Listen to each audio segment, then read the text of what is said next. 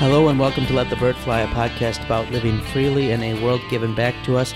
We are still out at the Here We Still Stand conference in San Diego, put on by 1517. We were fortunate to be able to come out here to live record yesterday, and we're taking full advantage of being out here at the conference to get some other episodes and interviews done with people who are attending while we're here. We are very excited to be joined again by someone who's become a rather frequent guest. I think this brings him up to 4 episodes, which probably puts him in at least 3rd place for most appearances. I'm guessing he's chasing Dr. Brown and Pastor Dobler. Yeah, I'm guessing he can't get past Dobler and Brown, I don't think, right now. But I get a better response. Absolutely. Well, and we already have established that you have the best laugh of all of our guests in the podcast. So this is, yeah. And so our guest is... and best mustache. You can't best mustache see it, right now. Yeah, we should snap a picture of that and so you can see it. So our guest is Bror Eriksson. He's best known to our listeners probably for his work with Bo Giertz, and we're going to discuss some more of his work that he's done in translating Bo Giertz. So, sorry, I robbed your introduction. Yeah, we have done 2 episodes with Bror on works by Giertz that he's translated. And we might get a little more general in some today because I think there's plenty more we can just unpack with Giertz specifically, or in general. But specifically, we'll be sure to be plugging and talking a little bit about Giertz's commentary on Romans. This is, you're going through these translations so quick. Is this still the newest one out, Bror? Nothing else has come out since then? It's currently, next month this might change, but currently I am working on sermons. And they'll probably be out in the spring or something. And I know you had a little fun getting to translate some Bayer for a conference in Norway as well, which I really still need to read that. I don't know that I got to hear that on the video yet, if the audio is up for that or not. But I would love to hear it. Yeah, well, it's kind of interesting because then we were going to publish what I translated, and then Bayer decided he wanted to expand and improve, and asked that I don't publish what I had translated, but here's this more expanded version. So, and I haven't gotten to that yet because I've got other deadlines I need to work with. Well, we'll be looking forward to that, and when it comes out, I'll try to remember to throw something on the website to let everyone know. So we're hoping to talk Bo Giertz's commentary on Romans with the renowned translator Bror Eriksson. And with that being said, Peter, would you like to give us... So renowned that I've actually witnessed a few people come up to him and shake his hand and say, "Thank you very much for this. This has been wonderful." Just in the last couple of days. So I've seen that as well. Peter, why don't you get us a disclaimer and then we'll get into this our, show main doesn't topic. Speak for our churches, our church bodies, or our employers. To be honest, much of the time it probably doesn't speak for us. We'll be thinking out loud a lot, so approach what you hear with a healthy skepticism. Because, well, as a responsible resident of planet Earth, that's probably what you should generally do with almost everything. If you find yourself getting too worked up, tune out, look around, and realize you were just listening to a podcast. That's right, a podcast. So go live freely, friends, and don't let us get in the way.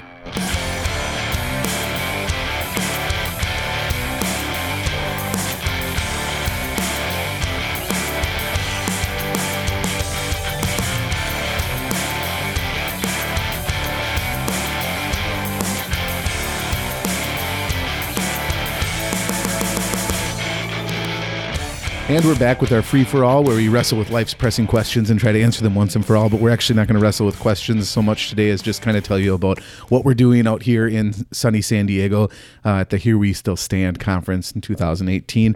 This is my first time out here, so I won't. I'll give you my impression a little bit later, but I'll let these other guys talk about it a little bit first. They know better what's going on here. But if you're interested in what it is and you want to get the information straight from the horse's mouth, so to speak, go to 1517.org and look under conferences, and they'll have the Here We Still Stand. Might be abbreviated HWSS. And you can find all the conference information there, and I don't know, probably on their Facebook page or something you can find information wherever. But instead of going to official sources, let's get it from Bror and Wade here. So Bror, is this your first time at Here We Still Stand, or? No, I was here last year too. Okay.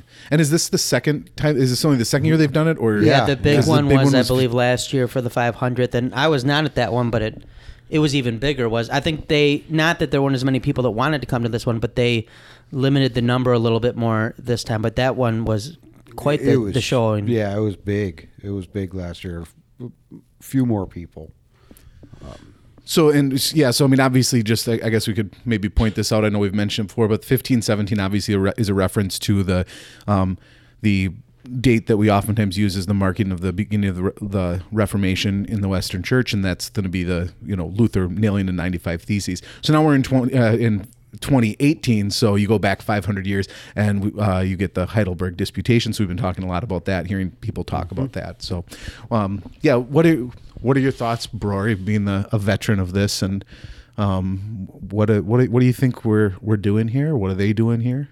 Why do they let you come? I do not know. Evidently, some people thought this was a family-friendly event, and so they brought children this year, and like. But the people in the know, they knew Breuer was going to be here. So, no, it's a totally family-friendly event. I love kids. Parents are sometimes no. Kids aren't the problem. I am a kid. That's one difference I think that I've noticed. A few more of the little ones running around. Yeah, there's a number of families. I think it adds something to it. It makes it nicer. Yeah, I think it was Adam Morton's little one that yelled during Zoll's presentation. So Adam Morton, he's a guest on a previous recording we did here, and will probably come out before that. So if you're a listener, you've probably already heard Adam's voice, and he has a son who's 3 years old. And during a talk this afternoon, the lecturer says, "So they asked me to come here and speak about culture," and that was all the farther he got into his explanation, and Adam's son says, "Yay!" And so the speaker, without missing a beat, says, "I'm glad he thanked him first, said, 'Thank you, John. I'm glad you're so excited about culture.'" And now he's quite the celebrity around the conference. You've got to take in a fair amount of the conference, and all of us have been in for different presentations or things. Anything that's really stood out to you so far? Well, actually, I kind of missed most of the lectures, but because I'm not here to. I think I was telling you, they don't take Breuer to these conferences for him to go to the lectures. I'm supposed to I don't know. I mean, I think it's just a job that sort of fell in my lap. I drink beer with people. And let me say, Breuer is fantastic at his job. Yeah. Well, and that's one of the things with conferences like this in general, and I've been to a handful. I'm sure you both have been to way more, but theological conferences, and you get together and you can talk theology with people that you agree with, and people that you don't agree with, and you just get to have this fun conversation. And there's this space that's created for that. And sometimes it does feel like the lectures get in the way. Not to say the lectures are bad. Every lecture I've been to has been really great. It's been a lot of fun, but the conversations are also great, and so you just kind of always wish you could just stretch it out to twice as long as what they have allotted. I saw David Zoll's lecture this morning, and I thought that was great. Good reference to The Good Place on Netflix. Yeah, Zoll usually is pretty good, and someone's alarm horn is going off outside our room here. Hopefully, no one is in danger, but he has a new book, I believe, coming out that he mentioned, Seculosity or something like that. So it's largely tied to that, but mashing up the words secular and religiosity. Yeah, so, and I've really enjoyed Dave Zoll's Law and Gospel book, and so I'm looking forward to seeing this. But I'll agree with you two as well that one of the fun things, and this is my first time out here, has been to put voices and personalities to faces that we've interacted with through the network, or people who've interacted with us because of the podcast. And the conversation really, I mean, you can walk around and it's pretty hard not to fall into a good conversation with someone. You can hear Breuer from just about anywhere. But it's been fun for that. And I thought today, I believe I made it to all the lectures today. And all of them had something that was very worthwhile. We had yesterday Brewer and John Plus were on with us on the podcast. We were talking Herman Sasa, and this may well come out before that does, because that Probably, recording was done by 1517. So Peter doesn't have that to play with. That's their baby. But they're going to give us the files, right. and then we'll put it out. But so we were privileged to have John and Brewer on yesterday, and then John had a very good presentation today connecting the Heidelberg Disputation and the developments of the catechisms. Steve Paulson, I thought, was really good on the Heidelberg Disputation and dispelled a lot of the mischaracterizations out there about the theology of the cross. And Zoll was just good. I felt like I should just quit teaching ethics because it stole a bunch of my material I use in there, which I'm sure he came up with long before me. But the idea of we're always looking for that thing that will be enough, and we basically end up ruining a lot of things because we look to them to be the thing that will be enough rather than something we get to enjoy as a child of God. So enjoyed the lectures today. It's been good food. I can't complain about the food. Food's great. Wonderful food. I had my first ever fish tacos. Really? Yeah. I didn't even First know ever. what was that called? Mahi? Mahi? It's dolphin. No, it's not. You're messing with me. It's dolphin. I don't believe you. Is it? It's not dolphin. Yeah, you're going to look it up in the break, aren't you? I am going to. But that's all right. I was eating tuna fish in the 90s. I've probably eaten plenty of dolphin. Wasn't that like a big crusade back then? Yeah. But Aren't fish tacos wonderful, though? yeah, It but really it's been enjoyable and just I mean the number of people that we've had on that we get to see again or that we would like to have on. That we have plans to have on. Valerie Lackler is here, and we've been talking for a long time about getting her on for apologetics. It's interesting that she actually is in Wisconsin with us, about 40 minutes away, and this is when we actually meet in person for the first time. No, so we decided that we'll wait and try to record with her up in Wisconsin. But we actually talked about but we haven't done it yet, so maybe we should do it here. Yeah, So. and I think some background maybe for people too is. Brewer and I, we've mentioned, I think in the previous episodes, had worked together for quite a while with Magdeburg Press in a publishing house where we really tried to put out some translations and do things that people weren't necessarily doing at that time. And one of the blessings was Brewer, I think, going to Concordia Irvine and having some connections out here, and then people you had known since through work really said, Wade, you should be talking to these guys over here. And really good conversations with Steve Burns, who I think has been a great blessing to both of us. We're hoping to get Steve on sometime to talk about the publishing here that they do with New Reformation and 1517 stuff. And so Brewer really is what got me going with 1517 taking over the Magdeburg Press books and being able to ensure that they're going to be out there long term, and which includes the Geertz book, Then Fell the Lord's Fire, and the Sasa book, Witness. But then next thing you know, I've got 2 books out with them as well, and Brewer and I both, you'll notice blog posts that we're writing.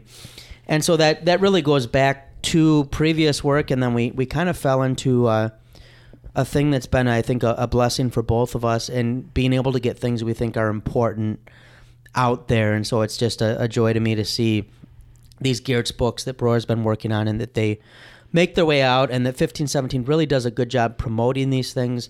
They're very dedicated to the books and to their authors, and so it's good to see. And you can maybe comment on this, Robert. It's interesting to see the people those books end up in the hands of too. You come to a conference like this, and you meet people, and they're thanking you for something you've worked on. And it's not just this academic thing that, some seminarians or a pastor's reading, but I don't want to say that we should feel vindicated, but I think it has been encouraging, at least, to see that both of us have thought, there's a need for these types of things out to people, and to see it's maybe reached people we wouldn't have expected, and that it's not just reached them, but it's really resonated in a deep way with them. Anything you have with that, Brewer? Yeah, no, I mean that's one of the the great things here is you run into people that maybe you exchanged a couple emails with them or something like that, but then they're here, and they're shaking your hand, and you get to put a face to their name, and the people that that 1517 is able to reach with this material is great. It really, I can't talk up 15, 17 enough in my mind. Like I just, a lot of these guys were, my friends from college too, but, to see, what we're doing now. And that's one of the things I like about the conferences. I get here and I get to see, I get to see what we're doing, because you kind of, you don't get to always see what's going on with your work, and that's one of the things. No, it's nice to. I mean, I'm guessing you as an author and translator and appreciate it when someone comes up to you and is able to shake your hand and say thank you for that, because people are out there reading it, but it's just nice to kind of have that right. affirmation and then have those conversations that are sparked, and that labor of love that went into translating, which is certainly not an easy task. All of a sudden that you see some of that reward, and that same thing I guess with podcasting. We've had a number of people come up to us and say thanks. I really like your podcast, River. And we don't, a lot like an author, you put it out there and people consume it on their own, independent of you, and so you don't see that, have that feedback always. Even this day of email and electronic communication, you just don't always get that. So it's nice to have. And it's right. Part of the fun of it too is, and they've been really good with us, with the podcast, me with books too, is you've got Brewer, who is a Missouri Synod Lutheran, and we who are Wisconsin Synod Lutherans. You've got a big collection of people. 1517 is definitely Lutheran in focus. I mean, the movers and shakers are predominantly Lutheran.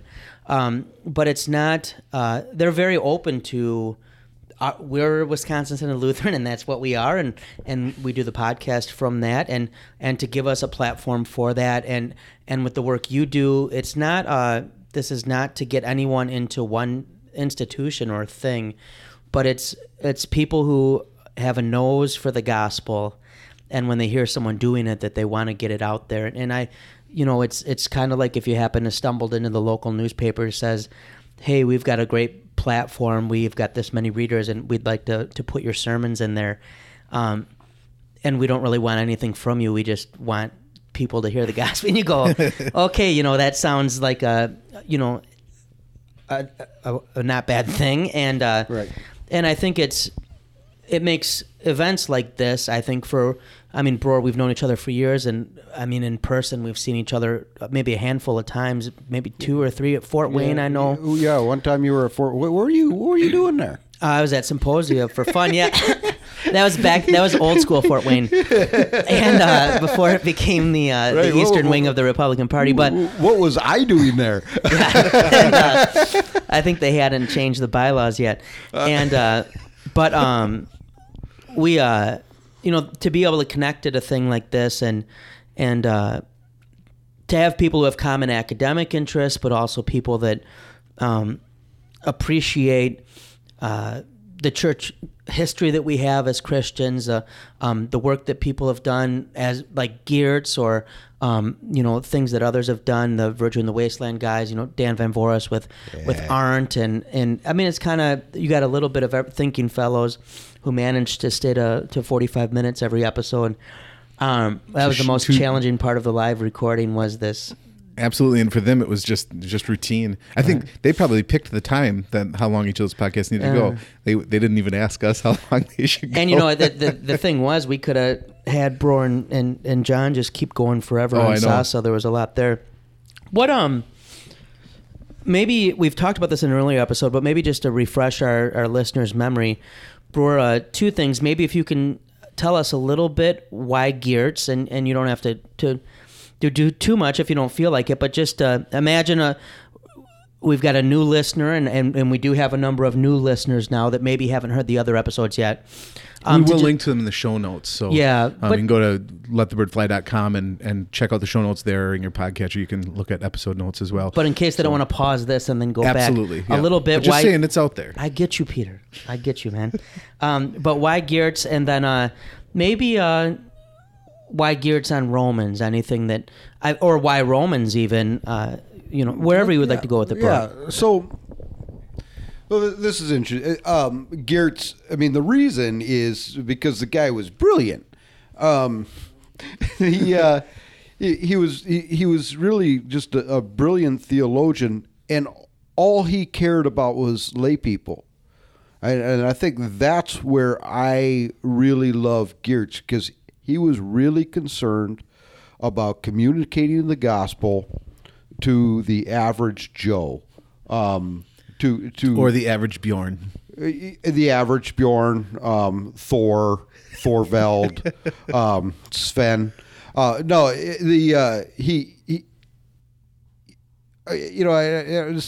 I'm getting ready for some other lectures on him, and I was reading about his time in early on as a vicar, and he went to a small town. Well, it wasn't vicar. We would say vicarage, but for him it was sort of a couple years at the beginning. And he learned how to talk to farmers. It said, and that he was interested in that. He was interested in, I don't want to say the average Joe. I mean, that's kind of maybe demeaning almost, but he wanted to talk to lay people in terms that lay people understood, because he cared about them, not as average Joes, but as people. Sure. And he realized that they needed the gospel. So he was brilliant at doing that. And he stayed out of, he was very academically capable, extremely academically capable, which you see in his books like With My Own Eyes and so on. But he wasn't there trying to show off his academics chops to anybody. He was really just trying to build the church, communicate to God's sheep, bring them around, give them the gospel that they needed. Yeah. And that's something that's sometimes missing from a lot of theological papers. And I'm not going to say other theologians don't care about the laity, but I think sometimes they get a little abstract in their thinking, and the laity isn't their focus. Yeah, one of the topics, or I don't know, just even words that comes up in the podcast a lot is being pastoral, and we highlight that when we think it's important. And obviously Wade and Mike are both academics, but they're also both pastors, or were. We were parish pastors. We're still ordained. No one's washed it off yet that I know of. But yeah. I'm joking. I don't believe ordination is an indelible gift that can be. No, but understanding that there is a distinction there, and that's not to say that theologians that aren't pastoral either by nature or by design, there can be huge value there still, and we oftentimes look at more, I think individually, we oftentimes look at more academic theology, but pastoral theology, I don't mean that necessarily in the seminary sense of PT, taking those classes, but theology that's really important to pastors and that really makes them pastoral, we would say. That's something. And that's when you read Geertz, I mean, I agree. You just can't, it drips off the page for you. And I mean, you can tell this is a man who loved sinners because he knew the balm for that, right? He had that, and he wants to share that. So it's interesting to hear that, he's going out and said, I got to learn how to talk to farmers, right? Right, yeah. Because they need this. Yeah. Well, it was funny, though, because on that occasion, the farmers, he learned how to talk to farmers, but the farmers taught him the gospel. And that was, kind of a strange thing. You can't imagine it. Geertz grew up as an atheist, and then he had a conversion experience early on in med school. And I shouldn't say experience, but he kind of came to the knowledge that there was a God. But even Geertz would say, I wasn't yet a Christian. I believed in God. I believed God existed, but I wasn't yet a Christian. He was very hung up on moralism, and he the moral rearmament movement was a big part of him, and that influence never leaves, because he's always going after like the four absolutes of moral rearmament, absolute honor, integrity, or absolute love. So this was a Swedish movement, this moral rearmament? Actually, it was Oxford movement. Oh, okay, so it's connected to the Oxford movement. Okay. Yeah, they just called it moral rearmament up there. Huh. It was funny because another book that I recently read called Ice, by a Finnish author, and I'm forget Lena something or other. it's funny because the pastor's wife takes great pride in having killed the moral rearmament movement in Finland early on because, it kind of got into a pietist conventicle thing, and the pastor was about ready to confess sexual. Not that he had actually had any sexual sins to confess, but he was going to confess all his lustful thoughts. Put them in a book, share it. Yeah, probably not a good idea to do that. But yeah, so she killed it because it was all surrounded around this her husband pastor. And she kind of threw it off. But that's another story. Bo Giertz was into this for a long time and actually preached as somewhat of a youth leader, this moral rearmament, this, absolute integrity, absolute love sort of thing. So this was his entry in when he enters into the church. This is where you find him. But then you said, he does that always kind of hangs on. He hangs on to that a little bit, right? Well, because when he's going to preach sin, he's going to, as one of his influence, Hortal would say, I'm not interested in whitewashing tombs. And what he meant by that is, I'm not going to preach about sins that you can actually get rid of. Like if I preached against smoking, people can give up smoking. Non-Christians give up smoking. If I was going to preach against drinking, not that these things are sins, but they're made out to be sins, and people preach against it. That's what Monday's for. You're going to give those things up, and you do it on Monday. You preach about these things that people can actually give up. They can make a break with it, and they don't necessarily have to be a Christian to do it. Non-Christians give up pornography too. To actually talk about a sin that's a sin, and so, but he's going after these sort of internal sins of the soul, maybe if you want to make it that classification, where you wake up and you realize you're still a selfish SOB, and you really can't. And the reason he wants to drive at those sins that you can't do anything about is to show you why you needed Christ. And that's the thing, is because, a lot of the external sort of things that people find to be sinful or whatever become the topic of a sermon. You just shouldn't pick your nose or whatever. You find out rather quickly that, you can do that, and then you think you're the author of your own salvation. And then you've moved beyond your name for Christ, yeah. Right. No, I mean, it's the difference between preaching against sins and preaching against sinfulness, and that's the condition that we can't escape. Right. And I mean, sometimes you need to preach against sins, actual sins too. But no, but if that's all it is, then you run the risk of giving them their checklist. And what Giertz, one of the things that led to his understanding of the atonement then was that he had been preaching these four absolutes so much with the youth movement, where he went to like every school in Sweden and preached to these kids in Sweden, 500 to 5,000 at a time. If you didn't have room for at least 500, he didn't show up. And he does this for almost 2 years, I think, a year and a half or something like that.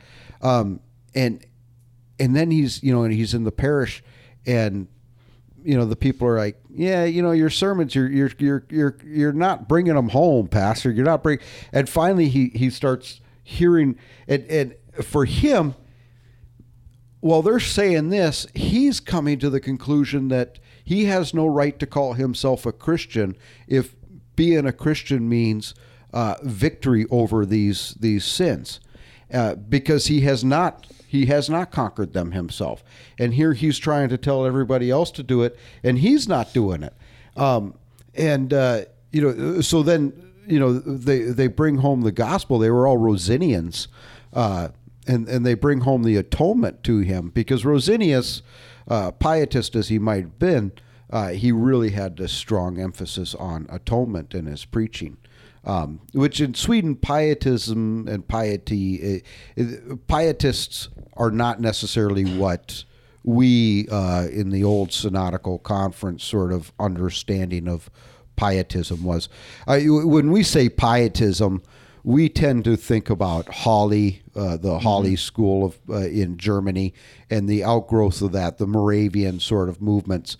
And the fact that your piety is what's leading to your right salvation. But there were different strains of pietism in the 19th century, and people make a good case that even Walther fell into a pietist camp, just not pietism the way we would. But I mean, you see it with the Hertz all throughout Walther, or the true faith, or right. Yeah, there's and that's not to fault Walther either, but it's from the heart, true faith, sincerely confess. Right. You can still see it there.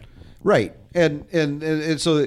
But there were these different camps of pietism, and the one that kind of takes its roots with Quartal that comes out of Germany was Württemberg, which was also a huge influence on Theodor Kleefeld, who ordained Kramer, who started Fort Wayne Seminary, And there's is it the chapel named after? There's something Kramer there.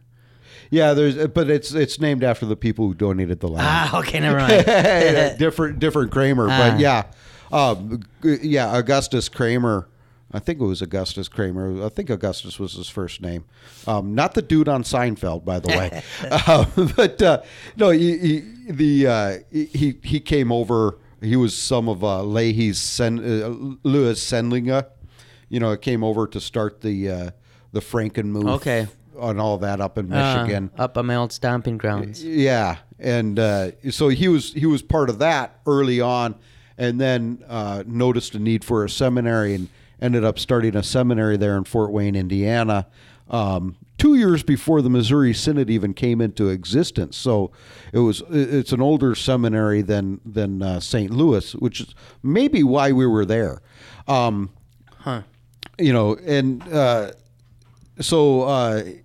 Yeah. The Württemberg school had this emphasis on biblical scholarship, and also had, some crazy end time stuff that you find with Lue, you find even with Lenski and stuff like that, but, kind of a post-millennial out view of things. But they didn't have this emphasis on an internal experience. In fact, what marked their pietism is a lot what we call orthodoxy. It was this idea that the priesthood or the pastoral office was divinely instituted, that God had instituted it. Jesus had instituted it for a purpose, and it wasn't sort of a nice accessory that you might have.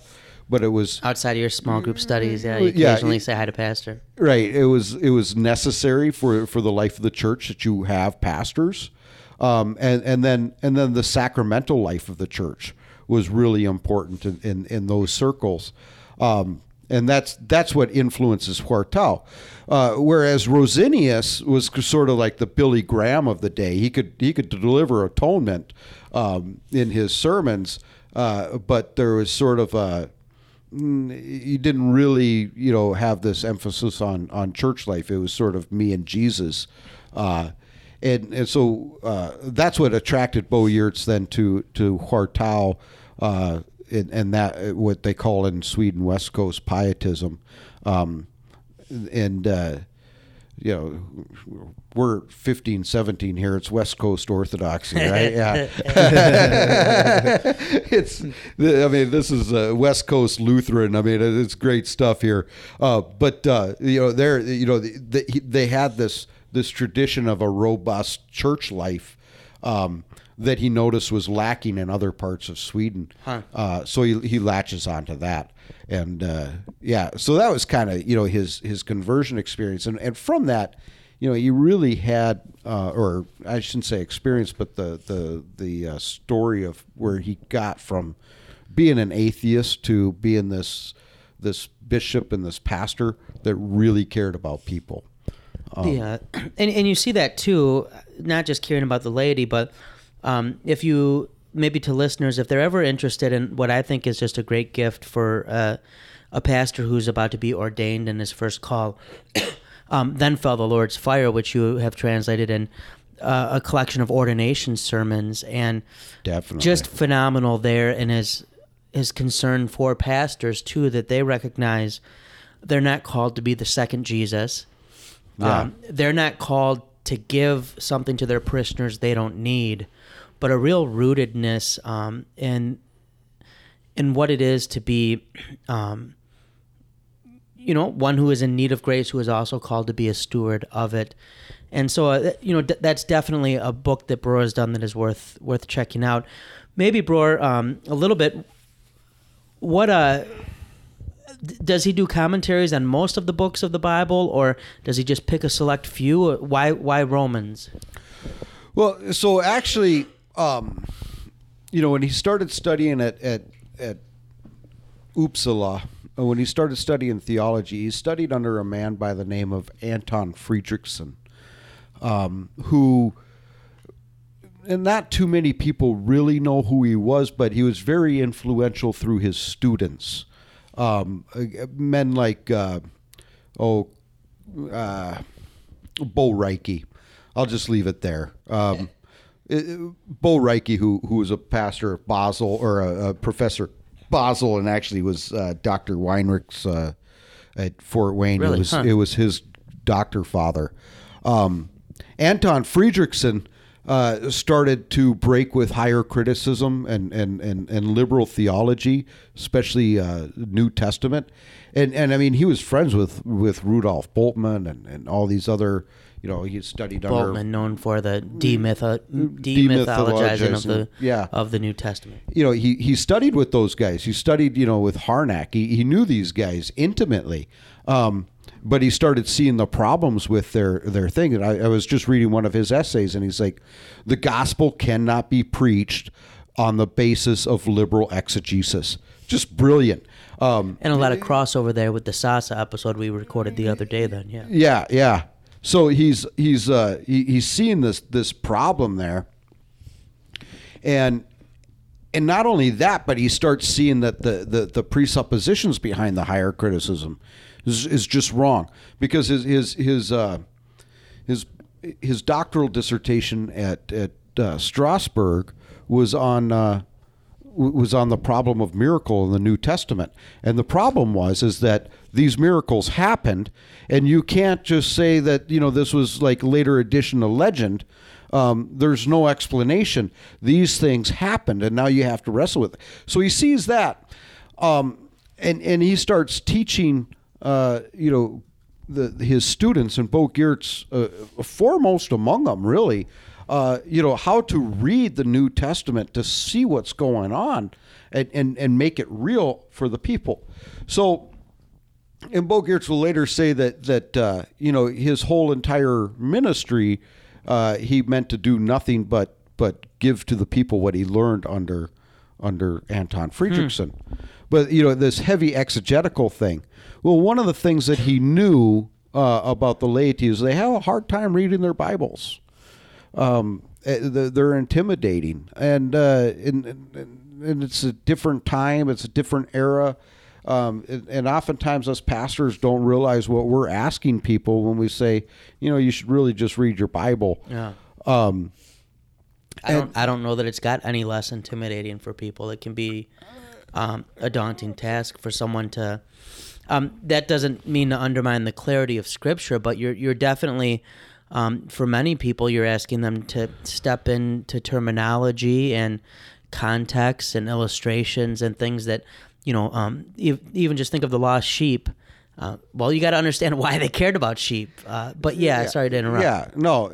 So his answer to that was to, one, translate the New Testament into modern Swedish during the late 70s and the early 80s, and then write commentaries on each one of the books.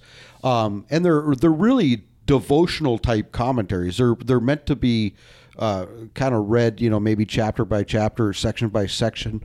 It reminds me of a book, A Path Strewn with Sinners. Yeah, that book's overrated, I think. Yeah, I heard it's not very good. But I think as you're getting at here, bro, it's written to be accessible. This is not something for a pastor to buy and put on his shelf for a text study for a sermon. This is something for everyone to be able to dig into. Right. Except I'll say this. You know, the pastor's going to benefit from these commentaries greatly because they lend themselves to homiletical exposition. So when a pastor goes and he looks at a commentary for help on what am I going to preach on Sunday, and commentaries. Man, a lot of them can be snoozers, in my opinion, because you go there and you want to read it for this, and the guy goes 3 pages on some parsing of. This is an exegetical Kai. Right? Yeah, and spending 3 pages discussing that, and you spend 4 hours reading the commentary, and you fell asleep 6 times, and there's no meat there. There's nothing that you might understand the grammatic of the text, but you're not really getting any meat. And with these, he cuts out all of that, and there's just meat there. It's very much he's going at the law gospel distinctions and really kind of trying to drive it home as to what should the impact be on a person here and taking that. It sounds like then with being influenced by his mentor and himself wanting to dig into the scriptures and to be an exegete and to understand what the scriptures are after, and especially for preaching, I guess that kind of probably answers to a good extent why Romans. It seems like a natural place if you're trying to work through law and gospel on things. Right, probably one of the most natural places to start. Yeah, and the thing is I had finished up translating his commentary on Romans because I was doing a Bible study at my church, and that was one of those things. And so we were kind of trying to figure out how we were going to introduce these commentaries, and it just turned out that Romans was done. Let's put this one out as a feeler. Kind of put it out there, get people excited, see what it is that we're doing. And then when the sets come out, then they can start they'll want to buy those too. So we got the synoptics coming out. I'm hoping this summer or something like that, but I don't know. But we'll be sure to get it up when it does come out to make sure it's on the Facebook page and Twitter and that. Yeah, his commentaries on Matthew, Mark, and Luke. Those are the synoptic gospels. It's using these terms that. People are like, what do you mean by synoptic, Pastor? It means same view. So, those 3 gospels really follow a very similar approach to writing the biography of Jesus that follow a certain timeline. And then John's kind of like this outlier where he fills in some of the picture. But our Lutheran listeners, if you've heard the word synod, right, that's coming from a similar concept or word, this idea of we're walking together as a synod. Well, these gospels are kind of plotting their way together through Christ's life. It's supposed to be a pilgrimage thing, but I think we make it out to be the Bataan Death March.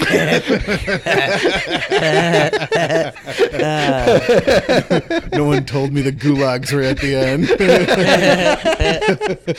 Well, the one place that synod is used in the New Testament is when Mary and Joseph are going back home to Nazareth and they forget Jesus.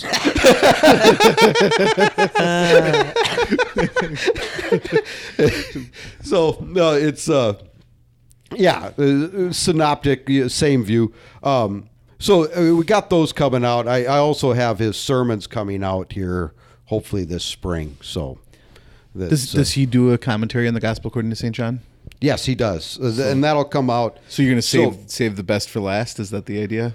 I got Matthew, Mark, and Luke coming out. That's going to be one volume, and these are that makes sense. Yeah, kind of separated out. Peter's just trying to give me a hard time because we each have a gospel on the podcast. Mike has Luke, I have Mark, and he has John, so he's gloating. Okay, well, John will be in with Romans and Acts and 1st, 2nd Corinthians. Okay.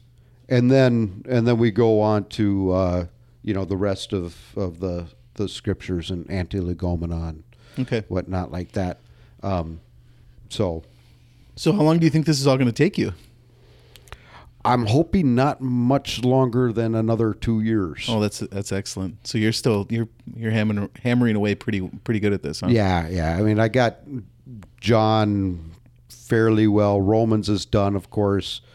Acts is almost finished completely. And First and Second Corinthians. Thing is part of the, it sounds odd. Like, why would you have these in different stages of finish, right? Well, the reason is that I'm a pastor, and a lot of what I do, I try to dovetail with what I'm doing in my parish.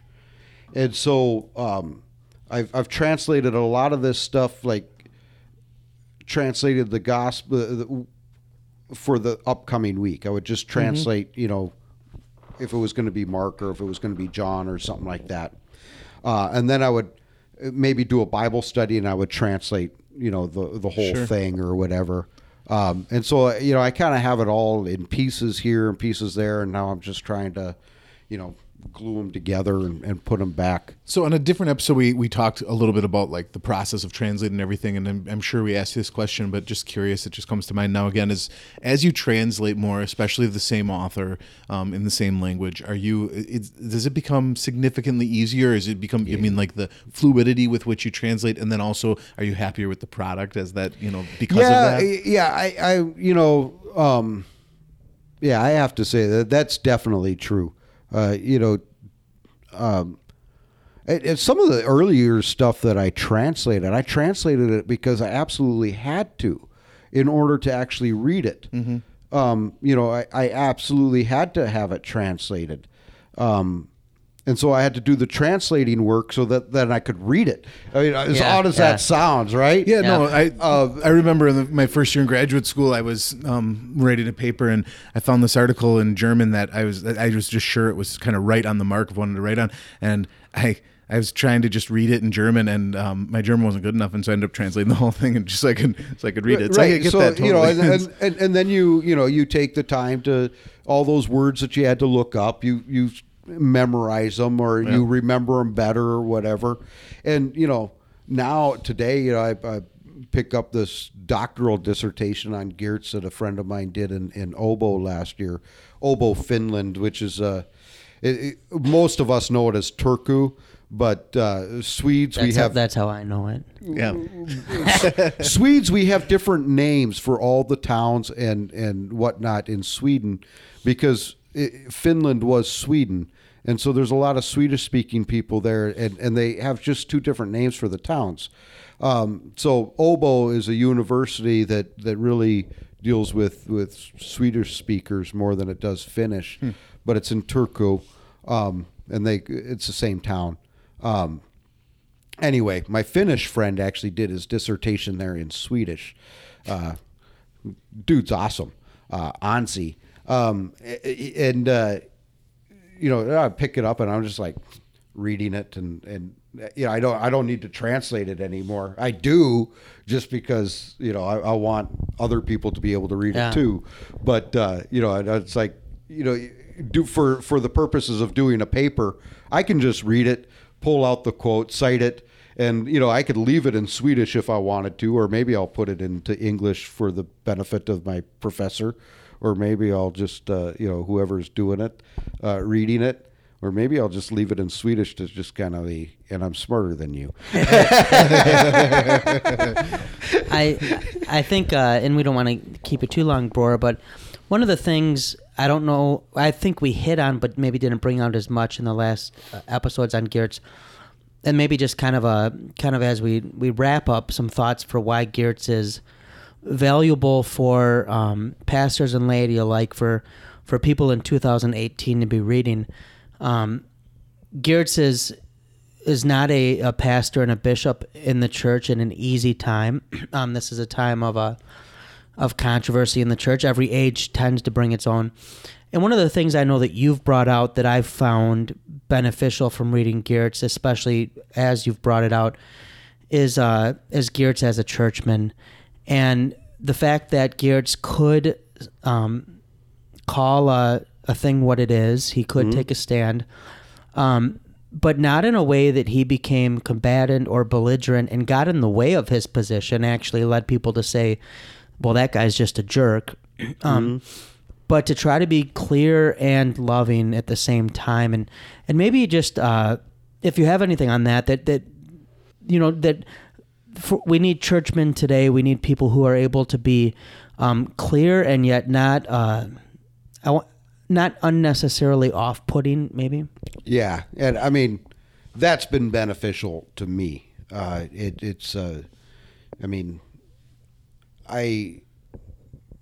know. I was joking earlier about the Bataan Death March thing, but I think sometimes in our confessional circles, Lutheran circles, we can get a us versus them mentality, and we want to shoot the stragglers. If you're not lockstep marching, are you really walking together if you're not marching on France? Sort of idea behind this sort of thing, and then we get into fights with each other, and I'm still not nearly as good at not going down into the gutter with the fights. I mean, sometimes you just like that for whatever reason, and that's a sinful part of me that I need to really extricate. But he had a way of just having a very solid backbone. He wasn't, he would think through his issues, but people could insult him, and he took it very hard.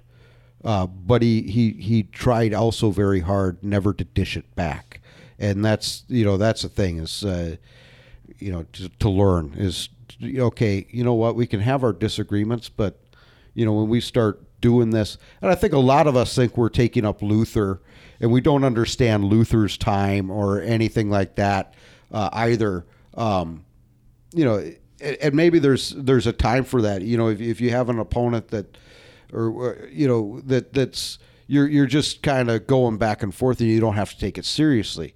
But you're doing it for the entertainment value. Kind of like WWF wrestlers or whatever. Where they, those guys are drinking a beer at the end of the day together, but they're, it's all a script, right? They don't mean it. Well, maybe there's something to that if you have somebody like that, but a lot of times we just kind of go after each other with you end up and wanting to hurt the person instead of, be clear on the issue or the matter at stake and bring them around. Yeah.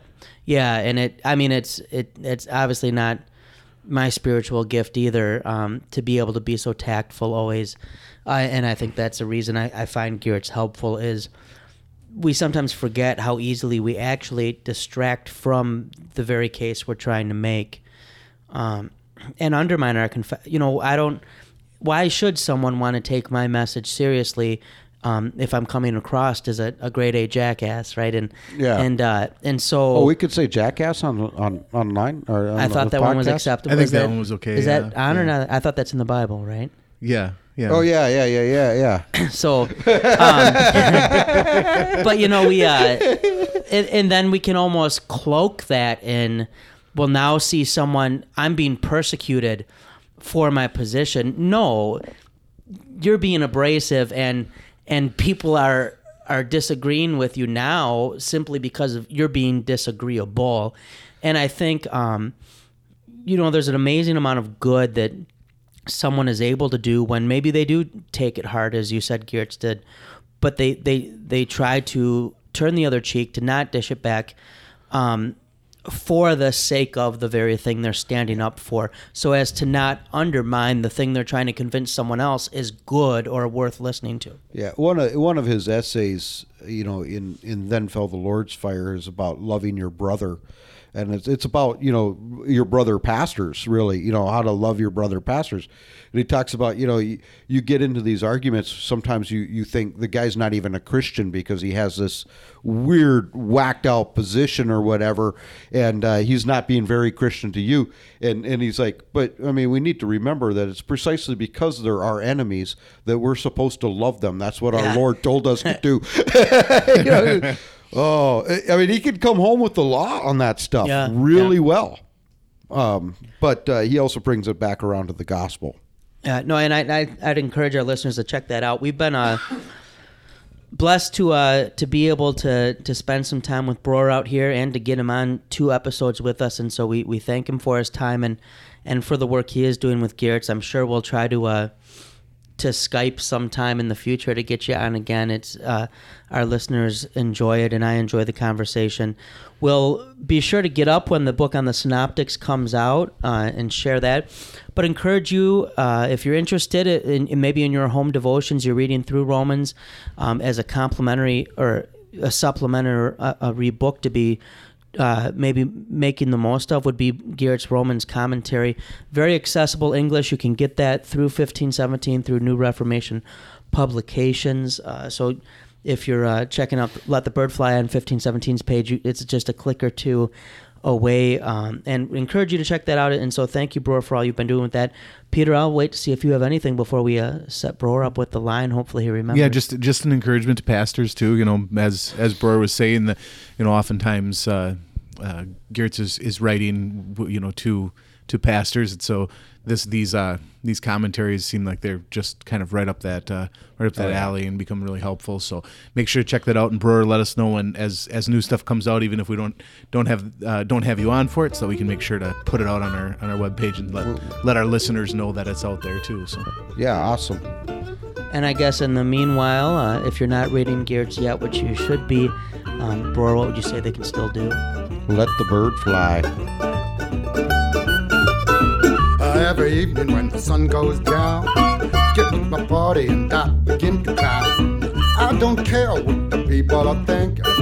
I'm not drunk, I'm just a drinker. I set 'em up, another round. I set 'em up, another round. I set 'em up, another round. One more round won't get me down.